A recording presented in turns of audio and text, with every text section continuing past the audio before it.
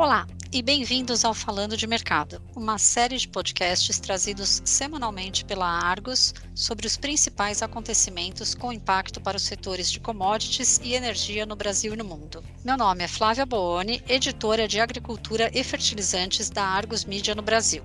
No episódio de hoje, eu converso com a jornalista Alessandra Mello, editora assistente da publicação Argos Brasil Grãos e Fertilizantes, sobre as previsões para o setor de café no Brasil, cultura que vem sendo bastante afetada pelo clima. Alessandra, bem-vinda. Obrigada, Flávia. É sempre um prazer participar do Falando de Mercado. Alessandra, ao longo de 2021, nós vimos que o clima prejudicou bastante a cultura do café. No próximo ano, a situação também pode ser grave? Infelizmente, sim, Flávia.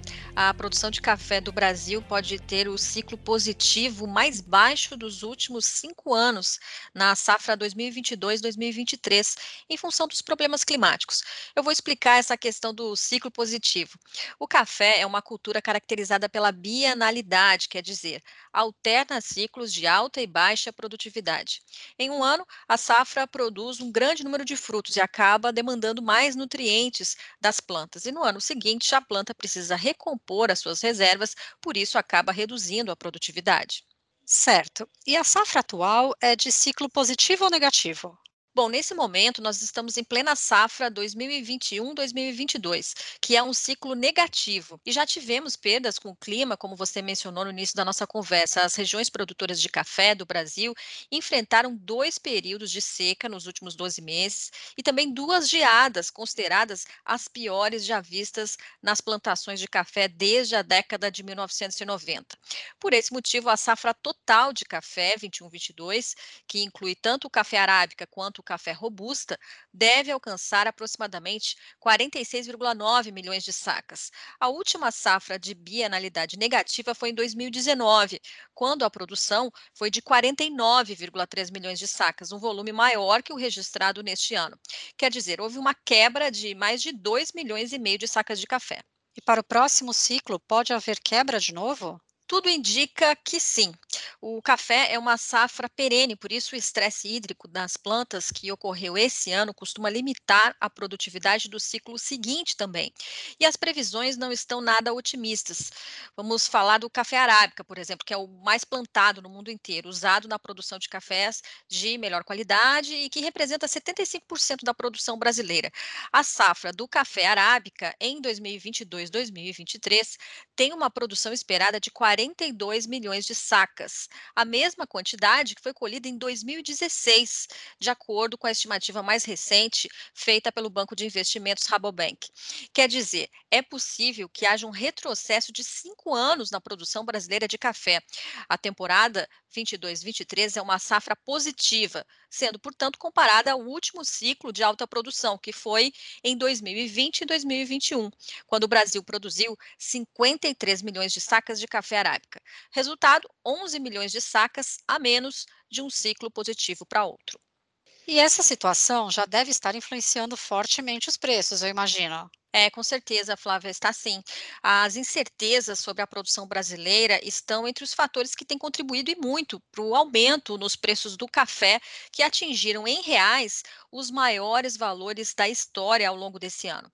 A média para o mês de novembro de 2021, por exemplo, foi de R$ 1.344 por saca de 60 quilos, enquanto o valor um ano antes era de R$ 565 por saca, um aumento de 138%. Nesse mesmo período, o preço do café na Bolsa de Nova York, que é cotado em dólares, aumentou 98%. E os órgãos oficiais, Alessandra, como a Conab, por exemplo, também já estão prevendo esta quebra de safra em 2022-23? Por enquanto, ainda não temos uma previsão oficial da Conab, que faz um levantamento trimestral, mas até dezembro costuma focar mais no ano que está em vigor, no caso agora a safra 21-22 e os seus prejuízos com o clima. Mas é muito provável que no primeiro levantamento que for divulgado no início do ano que vem, a Conab também traga esse alerta em relação ao café. Isso porque eu conversei, por exemplo, com o Lúcio Dias, um dos diretores da Cochupé, que é a maior cooperativa de café do Brasil, e ele disse que há previsões de uma safra de de café arábica até abaixo de 40 milhões de toneladas. Lembrando, né, que há pouco eu citei que a previsão lá do Rabobank era de 42 milhões de toneladas, o nível de 2016.